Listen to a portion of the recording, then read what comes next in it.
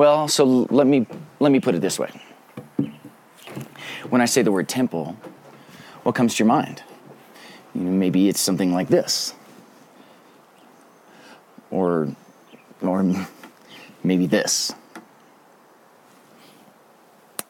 Or maybe this. How about this? Well, if you know your Bible, you're probably thinking of something like this, right? Or take it even a ways back into the wilderness, and it's something like this.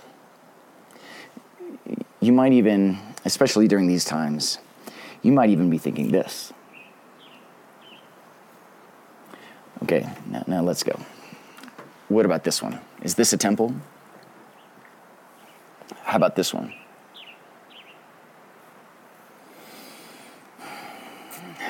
You probably don't even think that this might be a temple. Is this a temple? How about this one? And that one. In 1 Corinthians 6, couched in this longer conversation where Paul's scolding the Corinthian church because they are misbehaving is an understatement.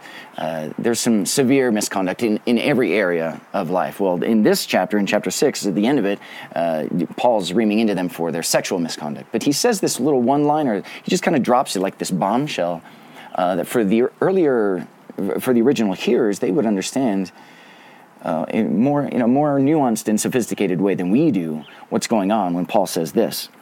Do you not know that your body is the temple of the Holy Spirit, who's in you, whom you have received from God? You are not your own. You were bought at a price. Therefore, honor God with your body. So what does the Bible mean when it uses the word temple? Well, earlier we watched the video that the Bible Project put out that explained the epic nature of the theme that is temple. When the Bible describes temple, it's using lots of imagery. It's the Garden of Eden. It's the tabernacle in the wilderness. It's the temple that was constructed as a place where sacrifices would be made, and the most holy was where God dwelt. And later in the New Testament, Jesus himself goes by, and he makes himself to be the temple. And then here we see the individual body of every believer is a temple. But later, we're going to explore this over the next couple of weeks, we see that the entire body of Christ is a temple. And so, and then take it all the way to Revelation 21, where we see that God himself and the Almighty, the Lamb, are the temple. And so, which one is it? Well, it's all of them, right? We have to understand each of those themes and know the trajectory of those themes, and then kind of roll it all up into one and say, this is what the Bible means when it uses the word temple. And so I'm going to summarize it. It's the temple is the place where heaven and earth meet. That's it. The temple is the place where heaven and earth meet. And that's what God is trying to communicate as he unpacks this theme all throughout Israel's history, all throughout the life of the church, all throughout creation, is that the temple happens when heaven and earth meet. So the temple was meant to be the place where God related to his people most intimately. It was the place where it's kind of like, with the sacrifices and all the rituals that they would go through to relate to God. That's just the way you related to God. And in the same way that when you go on a date with someone, there are rituals and rules that you kind of follow, and those rules are always up for grabs, especially nowadays. Does the guy buy the meal or does the girl buy the meal? Those are all the rituals of dating, of growing and beginning and cultivating an intimate relationship. Well, that's what the sacrificial system was for the Jews back during the time of the temple. But by the time Jesus came around, that system had become so corrupt, had become so oppressive to the poor, and such a big monster that Jesus knew that it needed to come down.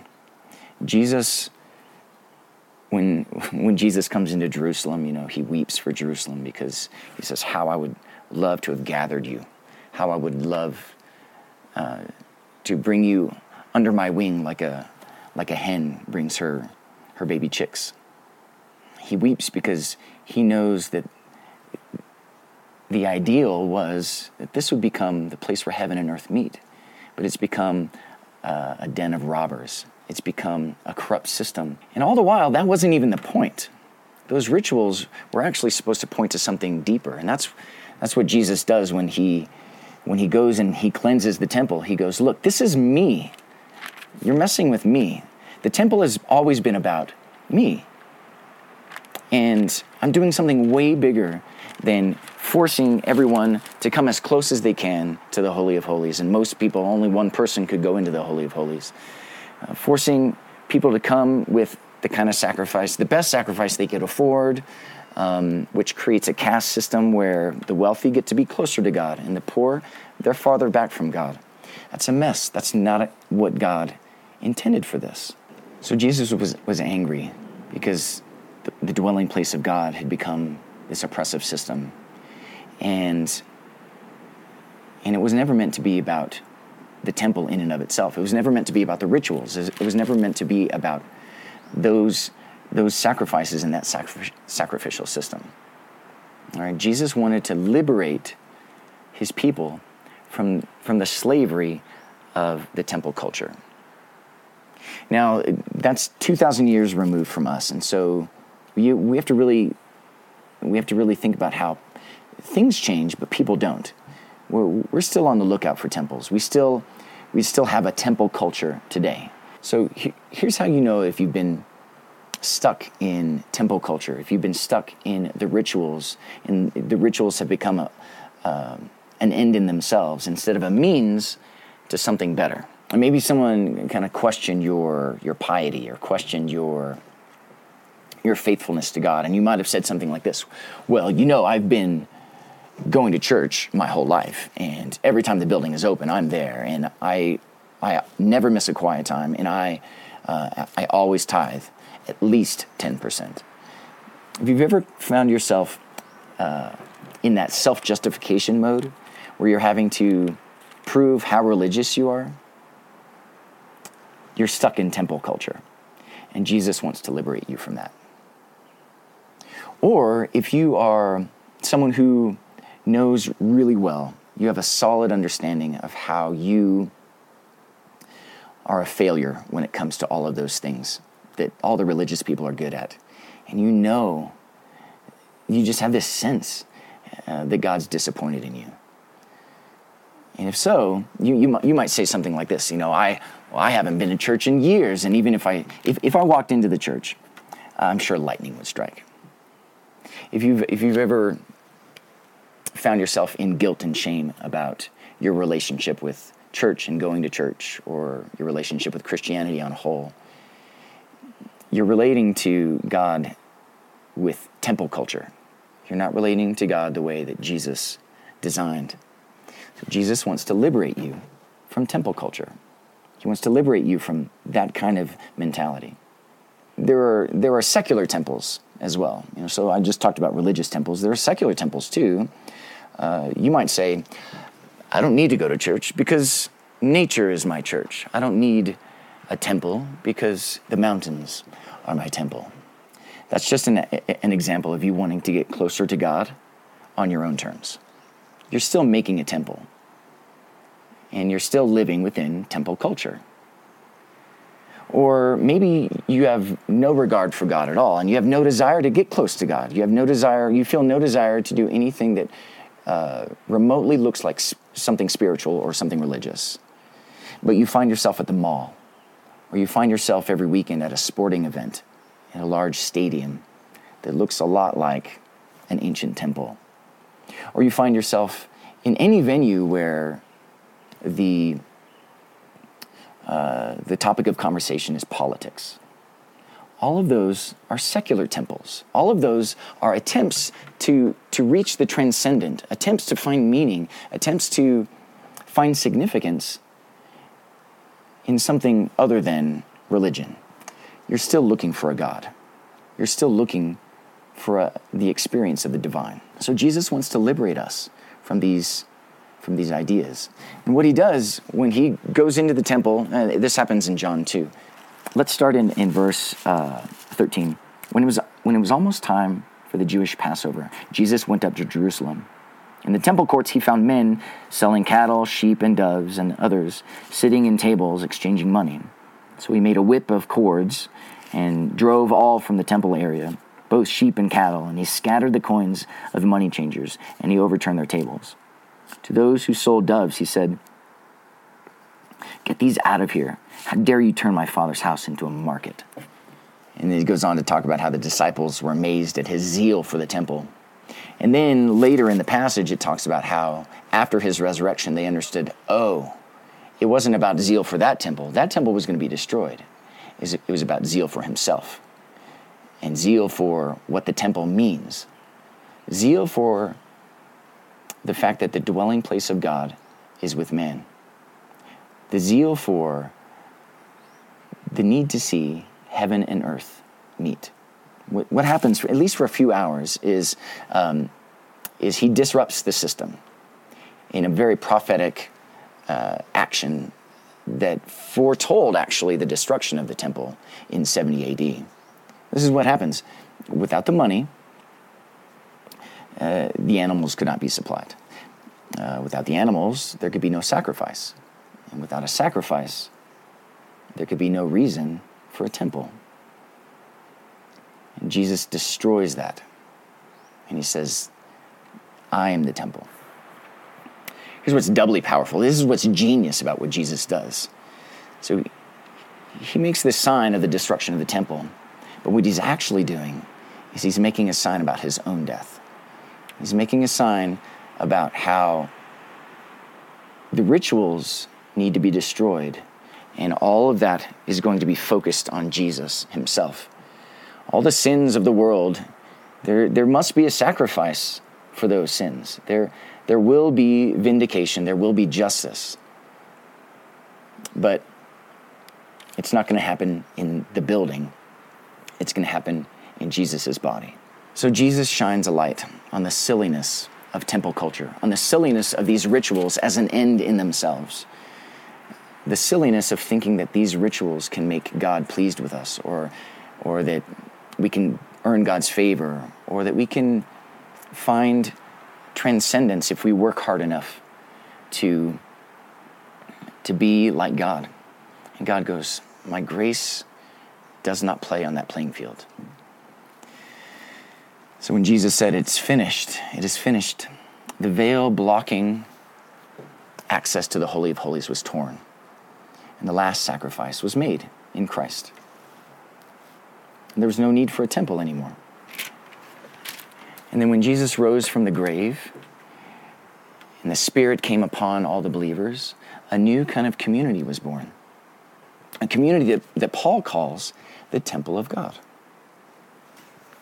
The place where heaven and earth meet. So Jesus' invitation to you today and every day is, don't go back to temple culture. Don't go back to the rituals that make you think that you can find transcendence. Don't go back to the rituals that make you think that you have appeased God because you've done them perfectly. Don't live in the guilt and shame of failing to do those rituals, because grace doesn't play on that playing field. What's amazing about all of this is that Jesus gives us gifts, and then we make them an end in themselves. And so Jesus has to remove the gift from us and show us what's really important, himself, in order for him to give the gift back to us and have it be in its rightful place. So these rituals, sporting events, the mall, all of these things that we do to practice meeting with God, going to the mountains, all of these things, there's nothing wrong with them in and of themselves, but we make them idols. And remarkably, Jesus says, I'm going to liberate you from that so that you can see that I have made you the temple of God as you belong to me. And since you belong to me, Everywhere you go, you are bringing the temple of God. That's way bigger. That's way bigger than any building could contain. That's the plan of God. So you're probably thinking, okay, well, why do we gather in a building then? Why do we bother gathering at 1601 Limekiln Pike? Well, when we do, we're actually making a declaration about what we think about God, about who God is. What we're saying is Jesus is returning. Jesus is coming back, and we're going to be ready. And we are practicing. We're practicing the kingdom of God. We're practicing heaven and earth meeting as all the temples gather in a building. Did you catch that? It's not that we all gather at a temple. It's that the temples of God, gather at a building. And so we're transformed into God's likeness as we gather. We express our love for him as we gather. And we are actually on mission when we gather, because the world's watching. The world wants to know what we're doing. The world wants to know if it has any significance. The world wants to know if it's meaningful at all. And so when we gather, we offer intercession. When we gather, we set ourselves apart from the world. We'll talk more about those things in the next couple weeks when Bill Cruson preaches next week and then Jake preaches the week after that. So when we gather, it's not about the building. It's not about Chelton's building. And it's remarkable, the way that we've been gathering in the pandemic has demonstrated that it's not about the building. We love the building.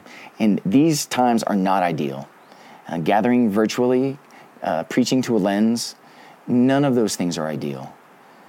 And so, we scramble to do the best that we can. But what we've demonstrated is that it's the Spirit that guides us. It's the Holy Spirit that makes us his church, wherever we are. So God's church, the temple of God, gathers. We also scatter. We scatter because the presence of God in this world is bigger than a building. We scatter because the presence of God needs to go forth into every nook and cranny of his creation. We scatter because everywhere you go, you are bringing the presence of God. Everywhere you go, the physical and the spiritual meet. Everywhere you go, heaven and earth come together because you belong to Jesus. And Jesus is the union of the divine and the human. And when we belong to him, we become his temple. So everywhere you go to form people into the likeness of Christ. You go to express your love for Jesus in every situation. And you go because the world is looking and wants to know what it means that the divine and the human have come together finally. The world longs to see heaven and earth meet. And so we are the answer to that. Jesus has made us his temples. So as we go from this place, as you go your way and I go mine, I have some questions. Maybe that would help you. If you're with a group of people, you guys can discuss this afterwards. Or if you're by yourself, you can call someone and say, hey, I want to talk about these things because I want to make this real in my life now. I want to see the gospel move forward in my life. And I want to learn how to repent of the places where I have been living in temple culture. And I want to live in Christ. I want to live knowing that Jesus is what I need. I want to live a life of prayer that talks to Jesus and asks him for wisdom and guidance, especially in these troubled times. So here are a couple questions. Can you be the place where heaven and earth meet? If you don't know Jesus, you can't be the place where heaven and earth meet. And so if you don't know Jesus, talk to someone, email me, email someone on staff. If you haven't met the divine, you're not participating. It doesn't matter if you go to the mountains. If you haven't met Jesus, you're missing out. And even if you do know Jesus, is this something that you can do? Can you see yourself as the temple of God? Can you see yourself as the place where heaven and earth meet? Can you be a temple to your friends and family and even your enemies so that they come to you looking for wisdom, looking for grace, looking for mercy and justice? And they come to you. What they're looking for is the place where heaven and earth meet. So can you become a source of forgiveness, where you declare the forgiveness of God that is in Christ? Can you declare that the sacrifice has been paid by Jesus Christ? Can you embody Jesus' prayer when he says, "Thy kingdom come, thy will be done on earth as it is in heaven"? That's the temple of God. That's the union of the divine and the human. Heaven and earth meet in Christ, and we belong to him. We are his church, his new community. So Lord, help us, give us mercy, show us how to do these things, because we love you and we want to follow you and we want to be your temple. We want to be the place where heaven and earth meet. We pray these things in your name. Amen.